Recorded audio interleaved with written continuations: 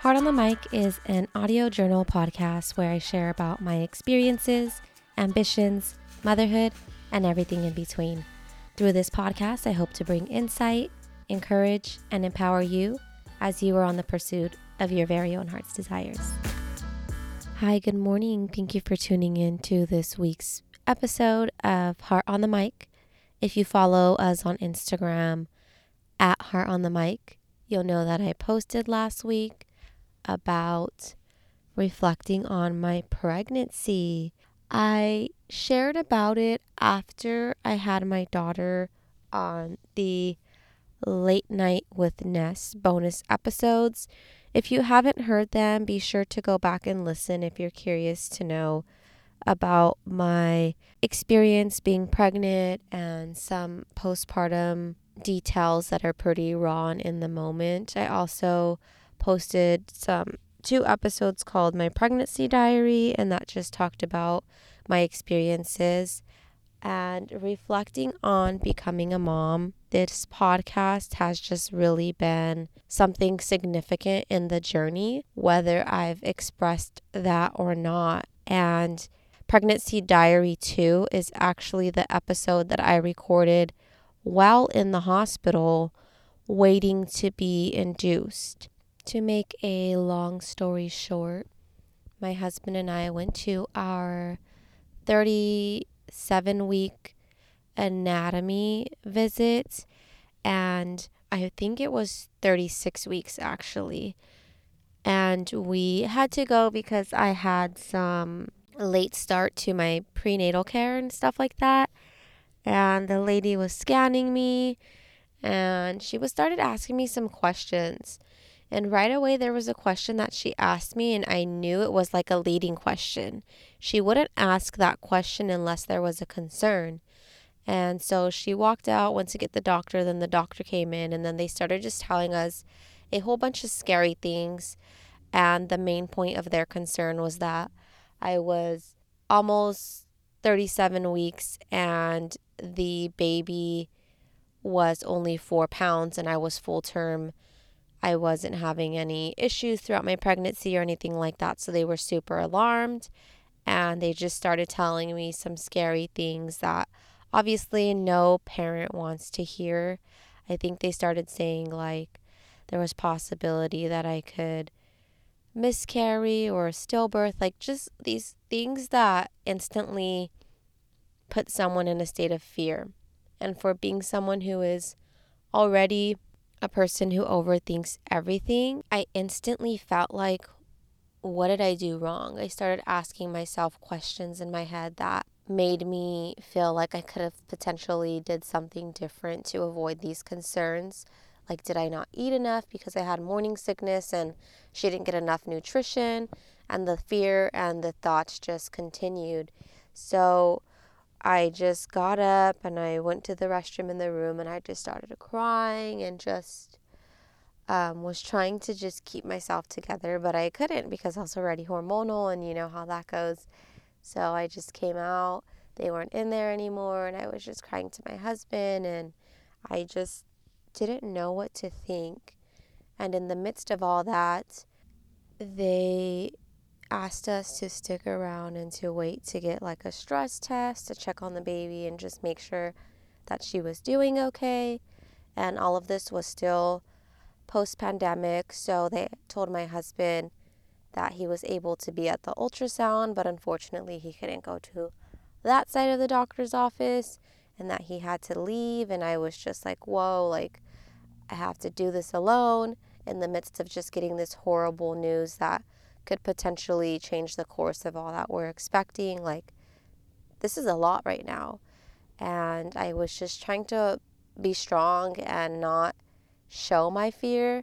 And I was just like, yeah, go right ahead, babe. Like, go run that errand that's on this side of town. Don't worry about me. I'll be here. Like, I was trying so hard to not show any fear and to just, I guess, deflect from it. And so it was the end of the day. I got the stress test done.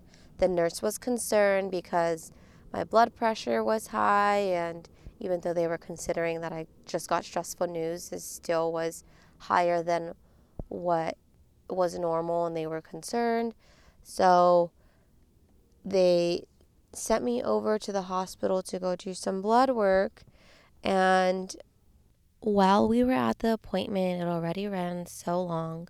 My sister had her dog, and I didn't want to concern her or anyone. So I just sent her a text and I was just like, hey, it's taking a little bit longer than we thought. Everything's good. Like, how's the dog? And just left it at that. Shut my location off because I have my mom and all my siblings on there, my parents. And I knew that my mom was going to be looking for me because of the time of the day. And I'm just like, I don't want anybody to be concerned. I don't want anybody to know what's going on.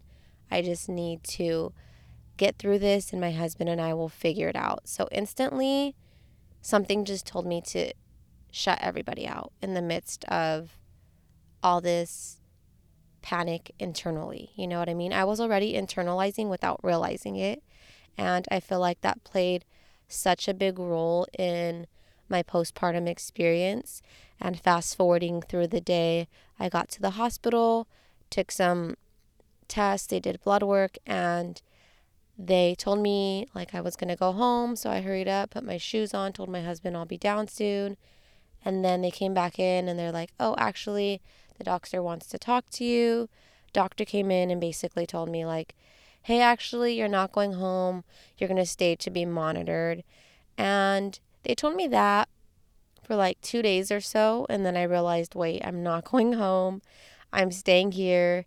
And then finally the doctor told me that, like, you're not going home. You're staying here until this baby gets here because we want to monitor you. If your blood pressure gets too high, you can potentially have a seizure. And then started telling me all that scary stuff again that can potentially endanger the baby. And I was just like, okay. So basically I was forced to go on a bed rest without even being told that in the first place. And then my husband was super busy with work. It was like the biggest client he's ever had since he bought the business, who needed something done in the midst of all this going on. So I know that I felt his stress, but also trying not to be fearful and just support him in the midst of like this scary moment going on in our life as we're trying to start our family and welcome our daughter into this world. We have all these things, all these stressors going on at the same time. And I just really shut everybody out, honestly. I didn't even tell my family that I was at the hospital, I think, until like late that night. And even while I was there, I didn't want to concern anyone, even when I felt like I still didn't fully grasp everything. I'm definitely that way. I won't say anything unless I understand the full thing. And that really just led down to a whole process of just me internalizing a lot. After my pregnancy, I can say that baby girl was born healthy and happy. As you guys know, she's a beautiful little girl, small for her age. Everybody thinks that she was a preemie, but she was not. She's just a little old thing. And my most treasured moment in the midst of all that stressful process, because I was induced on Friday a little after midnight and I had her Sunday morning. So I wasn't really tracking it, but I guess my labor was like 18 hours or so. But once I finally had her, and like it was super fast, and my husband was such an amazing coach, I definitely wouldn't have been able to have her so smoothly without him by my side, just doing all the work for me as far as coaching me and cheering me on and all the things that I needed in that moment. He truly killed it. He did amazing, and it's definitely something I'll forever treasure and look forward to when we grow our family.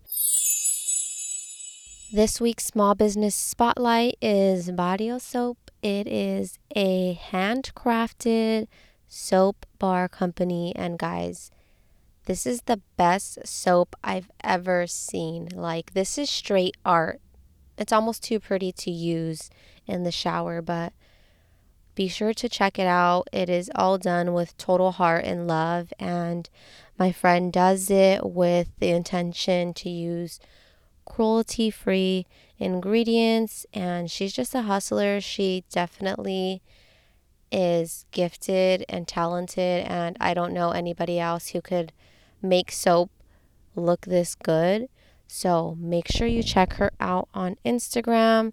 It's at soap and then BARRIO. Check her out. She has the cutest Halloween line out right now too. So if your kids are into spooky season, they'll definitely want to take a bath after seeing this soap.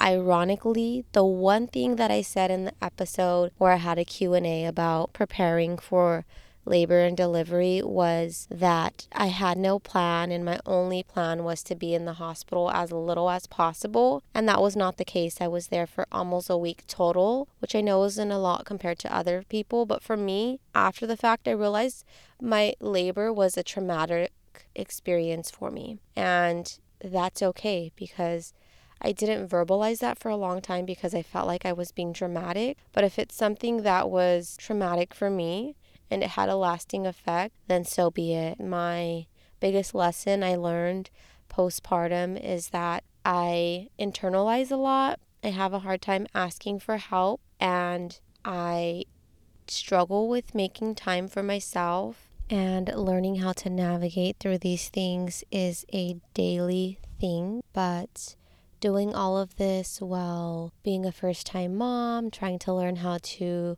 raise my daughter in the way that I want to and to be a good example, continuing to be a wife who became a homemaker. And guys, this is a luxury that I know is a blessing, but it is also the hardest adjustment of my life. I love to work and have never not worked. And another stressor in the midst of the whole hospital experience that I don't want to forget to mention is that they were also watching the baby's jaundice levels because they were higher than what they should have been, I guess. And they didn't go down as fast as they wanted them to. So they put her in the blue light machine and then tested her again, and they didn't drop as drastically as they wanted to. So they told me I couldn't take her out anymore. This was honestly so devastating when all I wanted to do was have skin to skin, nurse her, and comfort her because she was crying in there. She did not like it. And I was so angry when I realized that a nurse shut the machine off to move it for the test and then never turned it on all the way when she plugged it back in. And I just felt like she took time away from me and the baby to be together and to potentially be home with my husband in the comfort of our own space and with our dog, who was away from us and was just so attached to me through my pregnancy. All these thoughts went on, so I was definitely angry.